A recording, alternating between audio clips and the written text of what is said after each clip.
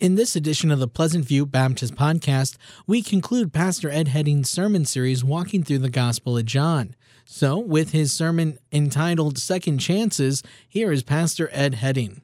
I encourage you to take your Bible and turn over to John chapter 21. John chapter 21. It's good to be back after a couple weeks of vacation, 10 days on the ocean. That's one of my favorite places to be on vacation. To sit and read, reflect, and be in the ocean, and then to watch my son walk across the stage and graduate last Saturday from Liberty University. The last kid, no more college payments. Amen. So I told him, he said, I want to go to graduate school. I said, good luck. Hope you get a good job, right? So I told him. So anyway, yeah, it's good to be back. And we're in John chapter 21, and it's interesting that I look back and May of 2016 is when we started into this journey of the Gospel of John. And here it is, the end of May, and we're finishing 2 years later. So John chapter 21, look at verse 15. When they had finished breakfast, the disciples, Jesus said to Simon Peter, Simon, son of John, do you love me more than these? He said to him, yes, Lord, you know that I love you. He said to him, feed my lambs. He said to him a second time, Simon, son of John, do you love me? He said to him, yes, Lord, you know that I love you. He said to him, tend my sheep. Verse 17, he said to him the third time, Simon, son of John, do you love me? Peter was grieved because he said to him the third time, do you love me? And he said to him, Lord, you know everything. You know that I love you. And Jesus said to him, feed my sheep. Truly, truly, I say to you that when you were young, you used to dress yourself and walk wherever you wanted. But when you're old, you will stretch out your hands, and another will dress you and carry you where you do not want to go.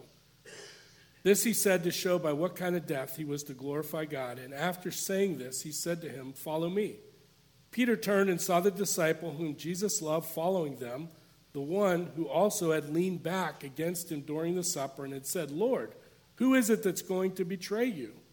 When Peter saw him, he said to Jesus, Lord, what about this man? Jesus said to him, if it is my will that he remain until I come, what is that to you? You follow me. So the saying spread abroad among the brothers that his disciple was not to die. Yet Jesus did not say to him that he was not to die, but if it is my will that he will remain till I come, what is that to you? This is the disciple who is bearing witness about these things and who has written these things, and we know that his testimony is true. Now there are also many other things that Jesus did, were every one of them to be written, I suppose that the world itself could not contain the books that would be written. And may God add his blessing at the reading of his word this morning. Well, as we think about this God of the second chances and the 100 chances and the over and over, we see how Jesus is coming to talk to Peter and to see how, as Peter denied him 3 times, Jesus is going to begin the process of restoration and building into his life by asking these 3 questions. So, in Thomas à Kempis' book, The Imitation of Christ, Thomas à Kempis says this, Jesus has many who love his kingdom in heaven, but few who bear his cross. He has many who desires comfort, but few who desire suffering. He finds many to share his feast, but few his fasting. All desire to rejoice with him, but few are willing to suffer for his sake. Many follow Jesus to the breaking of bread, but few to the drinking of the cup of his passion. Many admire his miracles, but few follow him in the humiliation of the cross. What Jesus is asking for is a total commitment, a dedication of our lives to him.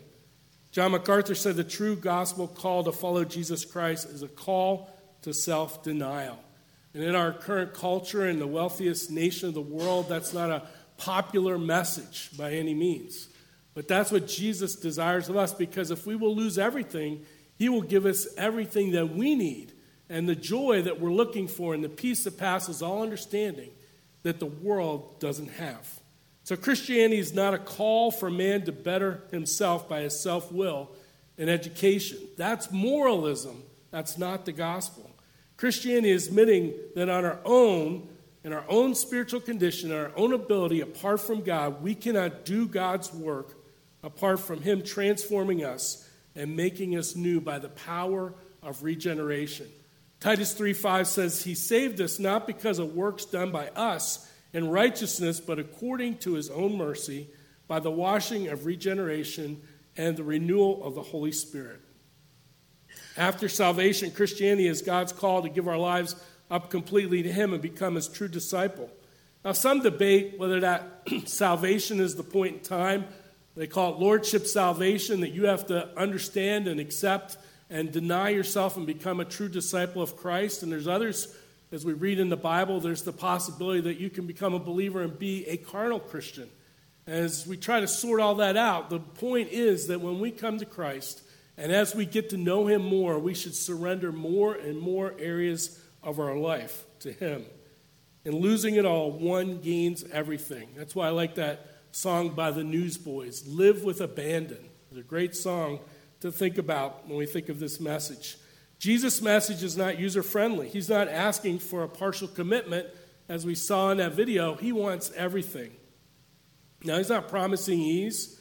He's not promising comfort, but a life that brings ultimate fulfillment, purpose, peace, and joy both now and into eternity. And I've had so many Christians come to me and say, well, doesn't God want us to be happy? As I read this Bible over and over, God wants us to be holy. Holy. And as we obey his word and follow his commands and seek holiness, he will bring joy. He will bring happiness. He will bring peace into our lives as a byproduct of seeking after him. So John 21, the beginning of that chapter 1 through 14, dealt with answering the question, would God provide for the disciples after Jesus ascends to heaven? Jesus used the illustration of gathering the disciples on the shore for a breakfast, nets full of fish, to show God's divine care prepared for the disciples for the rest of their earthly lives. Now, ironically, around another fire, you remember Peter denied Jesus as he was around a fire. 3 times he denied him. Now, Jesus and Peter are finishing breakfast. They're around a breakfast fire once again, but he's using this opportunity to bring him back and restore him and build into him, because after all, Peter is going to be the leader of the disciples. He's going to be the leader of the early church until he and Paul share that responsibility in the book of Acts. So in this last section of John's gospel, we get a picture of what Jesus thinks a committed follower of his looks like. We're going to talk about how we should love Christ more than anything, to be a daily living sacrifice and to follow Jesus wherever he leads. The primary mark of a Christian is one who follows the Shema in Deuteronomy chapter 6, where it says to love the Lord your God with all your heart, your soul, and your mind. And then when you get to the New Testament, he says then you're to love your neighbor as yourself and to love one another by obeying my commands to follow out what I've told you to do. And Jesus and Peter had met previously after the resurrection. According to Luke chapter 24 and 1 Corinthians 15, they probably already reconciled, and Peter's probably already asked for forgiveness. But this is Jesus' last words to Peter on earth as he prepares him to be the leader left behind with the power of the Holy Spirit to fulfill the kingdom work. Let's look at the challenge Jesus gives to Peter to follow him for the rest of his life. And I encourage you to take out your outline and fill in these blanks. Number 1, a true disciple of Jesus Christ is willing to love Jesus Christ more than anything else. That's a very simplistic statement, but it's something that we should really evaluate our soul about. Are we willing to love him more than anything else? Look at verse 15. When they had finished breakfast in John 21, Jesus said to Simon Peter, Simon, son of John, do you love me more than these? He said to him, yes, Lord, you know that I love you. He said to him, feed my lambs. He said to him a second time, Simon, son of John, do you love me? He said to him, yes, Lord, you know that I love you. He said to him, tend my sheep. We see in these verses a Greek play on words. First, though, we see Jesus gently rebuking Peter by calling him Simon, son of John. That was the term that Peter used to describe himself when he first came to meet Jesus. And that was how Jesus recognized him. And now he's pointing out to him, oh, so you want to go back to fishing. So you want to go back to your former lifestyle. This was a very gentle but poignant rebuke to him. Jesus had later changed his name to Peter, which was called the Little Rock. And so he wanted to point that out very importantly. He says, do you love me, Simon, more than all of this? He's saying, do you love me more now than your former way of life? Stop acting like your old self, but instead follow me because I love you. He's using that term agape love, God's love. Peter answers that he has a brotherly love for Jesus, but not an agape love at this point. Jesus says to him at the end of that first question, take care of my lambs. These are the baby believers, those who are vulnerable, who are immature, who are just growing, new to the faith. Peter appeals to Jesus' omniscience in this exchange. The second question, Jesus uses that term agape love. And then he says to Peter, who uses that phileo, brotherly love, tend my sheep. Means tending like a herdsman who's out at the pasture with the flock. This is more about the early church, made up of mature and young believers, and the picture of a pastor and a shepherd and the whole scope of ministry and what that entails. And as God often talks about the church, he talks about it as if a sheep with an under-shepherd, the pastor. Some examples in Acts chapter 20 and verse 28. Pay careful attention to yourselves, Paul said to the Ephesian elders, and to all the flock in which the Holy Spirit has made you overseers, to care for the church of God, which he obtained with his own blood. Peter, toward the end of his life, wrote this epistle in 1 Peter 5. He said, shepherd the flock of God that is among you, exercising oversight, not under compulsion, but willingly, as God would have you, not for shameful gain, but eagerly. In John chapter 21 and verse 17, we go back to the narrative, and he said to Peter the third time, Simon, son of John, do you love me? Peter was grieved because he said to him the third time, do you love me? And he said to him, Lord, you know everything. You know that I love you. And Jesus said to him, feed my sheep. Peter's grieved that Jesus had to ask him for a third time, but he's making this a valuable lesson for him to remind himself, a poignant illustration. This time, Jesus uses that word brotherly love, and he's saying, is that all the depth of the relationship that you have with me? Is that a brotherly love? Not a deeper love like God and I have? And Peter responds with that brotherly love, that term once again. Jesus accepts Peter with all his imperfections and without at that moment a total commitment, and yet still charged him to care for the flock. Notice here, he uses the term dear sheep in the original language. The people in his church are precious to him, and he dearly loves them. Well, Peter would remain committed to the Lord and God's calling him for the rest of his earthly life. He would faithfully and boldly proclaim the gospel. He would faithfully lead and feed the flock. And then, as we know, at the end of his life, he was crucified. The question is, what has God done in your life to bring you to a place of full surrender of your will in the areas of your life for him? What does he need to do to have all of you? What is it going to take? There's a story that Billy Graham read about a young man who was, back in the 60s, was a big follower of communism. He had dedicated his life to the communist way and Karl Marx. And it was based on, in 1903, one man with 17 followers began his attack on the world. His name was Lenin. By 1918, the number had increased to 40,000. With that 40,000, he gained control of 160 million people of Russia. And the movement has gone on and controls over 1/3 of the world's population. Billy Graham read this letter about this young man who broke off his engagement with this woman because he was more committed to communism than he was to getting married. He said, we communists have a high casualty rate. We're the ones who get shot and hung and lynched and tarred and feathered and jailed and slandered and ridiculed and fired from our jobs. And in every other way, made as uncomfortable as possible. A certain percentage of us get killed or imprisoned. We live in virtual poverty. We turn back to the party every penny we make above what is absolutely necessary to keep us alive. We communists don't have the time or the money for many movies or concerts or T-bone steaks or decent homes or new cars. We've been described as fanatics. We are fanatics. Our lives are dominated by one great overshadowing factor, the struggle for world communism. We communists have a philosophy of life which no amount of money could buy. We have a cause to fight for, a definite purpose in life. We subordinate our petty personal selves into a great movement of humanity, and if our personal lives seem hard or our egos appear to suffer through subordination to the party, then we are adequately compensated by the thought that each of us in a small way is contributing to something new and true and better for mankind. There's one thing in which I am in dead earnest, and that is the communist cause. It is my life, my business, my religion, my hobby, my sweetheart, my wife and mistress, my bread and meat. I work at it in the daytime and dream of it at night.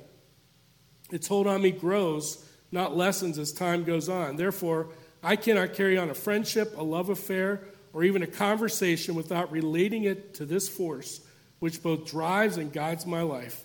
I evaluate people, books, ideas, and actions according to how they affect the communist cause and by their attitude toward it.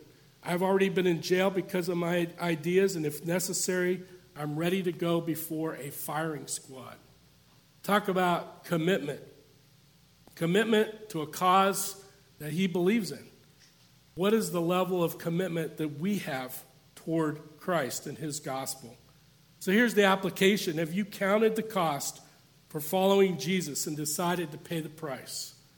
Have you counted the cost for following Jesus and decided to pay the price?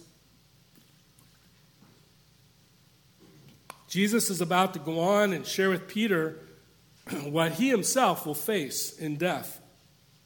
So that brings us to our second point. A true disciple of Jesus Christ is willing to be a daily living sacrifice for him. A daily living sacrifice for him. Someone said, one of my friends in college said that the hardest thing about the Christian life is that it's so daily. That every morning you wake up and you've got to put the armor on and you've got to get ready to go to battle and you've got to face the temptations and you've got to be ready. And it's a daily commitment. If we could just make one sacrifice of ourselves, it would be so much easier, wouldn't it, in the flesh? But it's something we have to do day after day, moment by moment, to allow the Holy Spirit to flow through us. Look at verse 18 of John 21. Jesus said, "Truly, truly, I say to you," to Simon Peter, "when you were young, you used to dress yourself and walk wherever you wanted. But when you're old, you will stretch out your hands, and another will dress you and carry you where you do not want to go." This he said to show by what kind of death he was to glorify God. Jesus describes here how Peter will die a martyr's death by being crucified like he would. And tradition, history tells us that Peter thought that he wasn't worthy to die crucified in the upright position, so he chose to be crucified upside down. This shows that if we sell out for Christ, there's even a possibility, I hope, God forbid, it happens to no one in this room, but it means that be willing to live for Christ could mean giving up your very life. In Matthew chapter 10, Jesus talks about what the price is to be a disciple. "And whoever does not take his cross and follow me is not worthy of me. Whoever finds his life will lose it, and whoever loses his life for my sake will find it."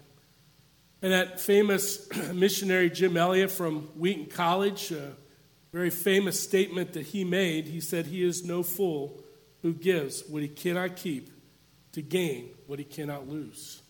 We can gain a lot of things in this life, but it can keep us from our relationship, our commitment to Christ. And we're no fool to give those things up that are going to bring us eternal value and reward in the end.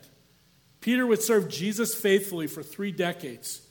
In 1 Peter 4, toward the end of his life, Peter made this statement, "If you're insulted for the name of Christ, you are blessed because the Spirit of glory and of God rests upon you. But let none of you suffer as a murderer or a thief or an evildoer or as a meddler.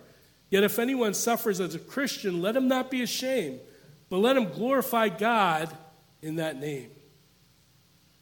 One of the early church fathers, Augustine, or Augustine, however you want to pronounce his name, He lived in the year about 385. He was dealing with his own life. He'd been confronted with the gospel. He wanted to receive Christ, but he loved his sexual sin too much. And he knew that if he became a believer, he would have to give that up. And so as he was wrestling with this in his life, one day he was outdoors with his friend Ellipsius, and he heard a child singing a song, "Pick it up and read it, pick it up and read it." And it wasn't a song that he knew, and he thought it was part of a game the kids were talking about, but somehow he said God prompted him to go pick up a Bible and read it. And he said he just opened the Bible up at random, and it came to this verse in Romans chapter 13. I say random in quotes. "Not in carousing and drunkenness, not in sexual excess and lust, not in quarreling and jealousy, rather put on the Lord Jesus Christ and make no provision for the desires of the flesh." And at that moment, he became a believer in Jesus Christ. Reading the scripture, Augustine felt as if his heart was flooded with light. He totally left that life of sin. He was baptized at an Easter vigil with his friend Ellipsis and Ellipsis' son Edeodatus on April 24th, 387 AD. And later, reflecting on this experience, Augustine wrote his famous prayer based on his conversion experience. "You have made us for yourself, Lord, and our hearts are restless until they find rest in you." That's what it means to be a true follower, a disciple of Jesus Christ, is to no matter what happens in your life, to have that place of rest, that place of peace, that anchor for your soul, as it talks about in Hebrews. I hope you found that place of rest, that no matter what comes your way, you're okay because God is ultimately in charge, and he has your best interests in mind to shape you and conform you into the image of Jesus Christ. He will protect you, and he only allows the things to come into your life that are going to make you better and stronger and grow in a deeper relationship with him. So here's your application. Are you willing to deny yourself when God asks you to? Because he has something better for us. It's so easy for us in this microwave society and short-term gratification to want the quick fix instead of realizing the long-term benefits of the long road of obedience to follow him. The last thing today is our true disciple of Jesus Christ is willing to follow Jesus Christ wherever he leads. That's a tough one. That's a really difficult one. I know for my wife and I, we've been away from our families. We lived away from our families for over 35 years. And it's caused a toll in some cases in our relationship. But we were committed to going where God wants us to go. In John chapter 21, verses 19 through 23, and after saying this, he said to him, "Follow me." As Peter turned and saw the disciple whom Jesus loved following them, the one who also had leaned back against him during the supper and had said, "Lord, who is it that is going to betray you?" And when Peter saw him, he said to Jesus, "Lord, what about this man?" Jesus said to him, "If it is my will that he remain until I come, what is that to you? You follow me." So the saying spread abroad among the brothers that this disciple was not to die, yet Jesus did not say to him he was not to die. But if it is my will that he remain until I come, what is that to you? The most important thing about the Christian life is to follow wherever Jesus leads. Do what he tells you to do. Obey what he says to do. The opposite of obedience is what? Disobedience. And disobedience, according to God's word, is sin, right? We understand that intellectually, but emotionally, when we get to the tough times of obeying or disobeying when the Spirit speaks to us, we wrestle and we say, well, I could do that later, or I've got this other important thing to do. But do we really take time to listen and obey his Spirit?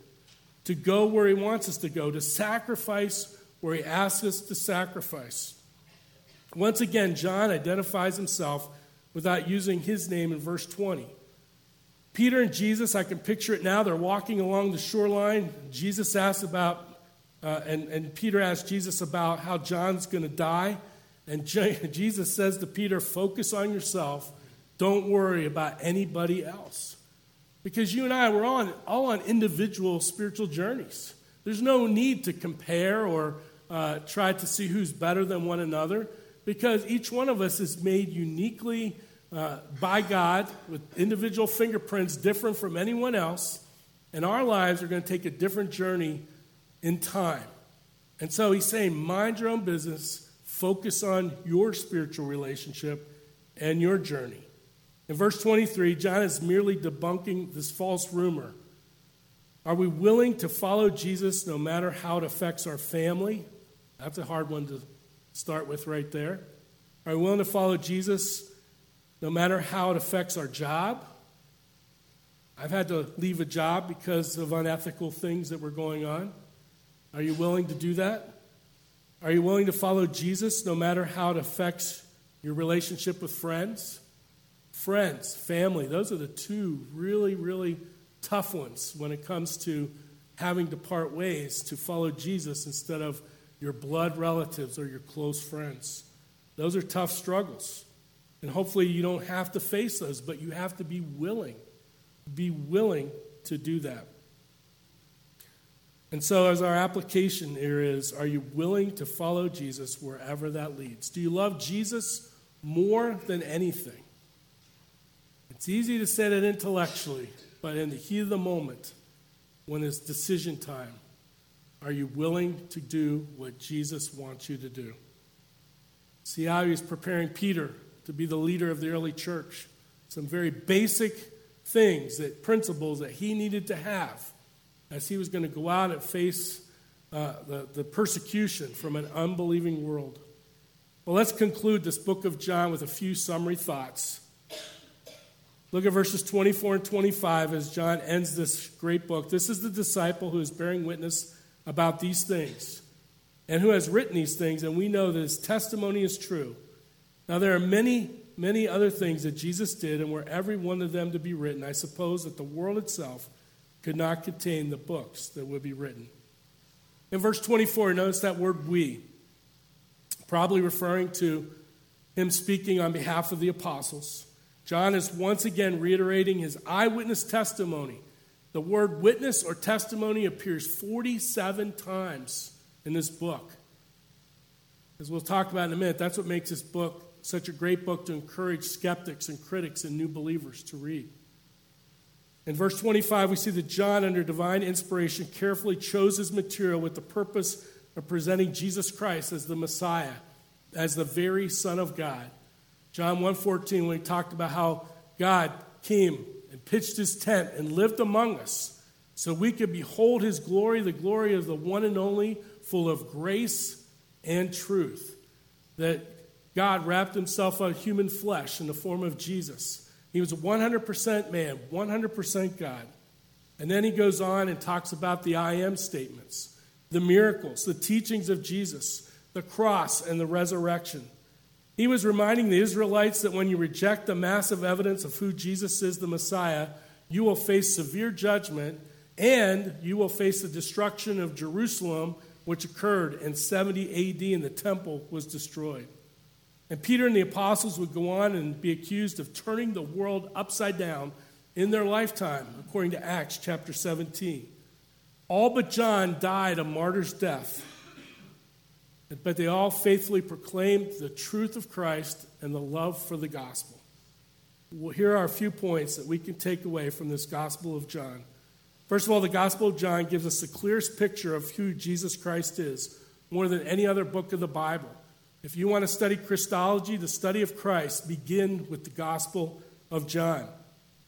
It's the easiest book to understand. It's written in common Koine Greek, the common language of the day. It's the simplest book to translate in the New Testament because it's so simple. And it's the first book that I read the next day after I became a believer in Christ. First book I read was the Gospel of John. This, while I was on vacation, I was listening to a message by Ravi Zacharias, and he was talking about several things that we could do to engage this culture, ever-changing culture, and one of his main points was this: encourage someone by giving them the Gospel of John, ask them to read it 2 or 3 times with an unbiased, unprejudiced viewpoint, And he says, and watch the miracles occur. Watch people come to faith in Christ, because you get a full understanding of who Christ is. The Gospel of John, second of all, reveals the most intimate of relationships between Jesus and God the Father. Over and over in this book, you see that relationship playing out, how Jesus depends upon the Father. When he's before the people there getting ready to raise Lazarus from the dead, he says, God, you don't need me to say this out loud, but I'm doing it for the people around me to see the relationship that I have with you. The intimate relationship. Remember, at the end, he promises his disciples and you and I that we would have the same relationship with him through his Holy Spirit and subsequently the very Word of God. And lastly, the book begs the question over and over as to what will one do with who this Jesus is. How you view Jesus determines your salvation, your eternal destiny. For the Christian, it determines your walk with Christ, what you believe about him. Liberal scholars try to say over and over that Jesus never claimed to be the Son of God. And they must not have read the Gospel of John, because over and over and over, I didn't count how many times, but clear or implied many times, you see him referring to himself as the very Son of God. The key word in this Gospel of John is to believe. Now I want to remind you that believe is not sitting down at a desk in a classroom and learning facts, regurgitating them on answers to a test and walking out and being done with it. Believe in the Bible, gnosko, means that what you know, you act upon. You live out your life. And that's what John reiterated over and over again, to believe. In John 3:3, believe and be born again. John 14:6, believe that Jesus is the way, the truth, and the life. Believe in John 14 that you can do even greater works. I was so excited these past couple weeks to read about the Women's Choice Center here in Bettendorf, over here on by Heritage in Bettendorf. And I can't remember, I tried to look it up to see how long they've been in existence, but they built that building across from Planned Parenthood, and they had people faithfully on the sidewalks at least one day a week praying for those people going to Planned Parenthood. And of course, as you know, Planned Parenthood has now closed that facility. And what's exciting is that God provided a local entrepreneur to purchase that property for $1 million. Once that closing occurred at the end of December, the Life and Family Education Trust has been preparing the Women's Choice Center to purchase that property. It's our plan to redeem the property for the Lord Jesus Christ and take what was evil and turn it into what is good and glorifying to God. He's provided us with the opportunity to spread our wings and set a new course for this ministry and our community. The Women's Choice Center Medical Services will move across the street to occupy one side of the building, while our current building will be open to Erwin Hartwell and absolutely positively Kids Academy. It will become a daycare center that also provides an after-school tutoring and enrichment campus for students and summer day camps for children. And then it goes on to say the projected vision for the rest of the property, Planned Parenthood's former building, will be to create a first ever in the Quad Cities a pro-life, pro-family, faith-based family medical practice. Mary Jones Life and Educational Trust Board President states, we've sought direction and advice from not only our board members and staff, but from local community leaders that believe a Christian-based family medical practice will fill a big need in our Quad City community. We're taking our time with this process to make sure that every decision we make is thoughtful and covered in prayer. Think about the faithfulness of those people. Day after day, year after year, in January and February, outing on the sidewalk, praying against Planned Parenthood, praying for the people going in there. And the greater works occurred because of their faithfulness over a long period of time. God wants us to do greater works. I think about just a few weeks ago, how the Iowa legislature passed that fetal heart law, and how now that if they can detect a heartbeat in the state of Iowa, they're not allowed to perform an abortion. And of course, it's being attacked in the courts and all those sorts of things. But to think that would ever happen based on that Roe versus Wade decision back in January of 1973, never give up praying and making your voice heard, God can do amazing things. And then he talked about believe in Jesus as the resurrection and the life. Thinking about Lazarus being in the tomb for 4 days.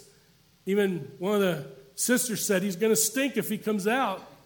And Jesus raises him from the dead. And then, of course, his prediction of his own death on the cross, his burial, and his resurrection. The key thought as we close out this Gospel of John is, what will you do with this Jesus from the Gospel of John in this life and the life to come? That's what every human being on this planet is going to be confronted with. What are you going to do with this Jesus, with this one who is connected to God, and how are you going to live out your life?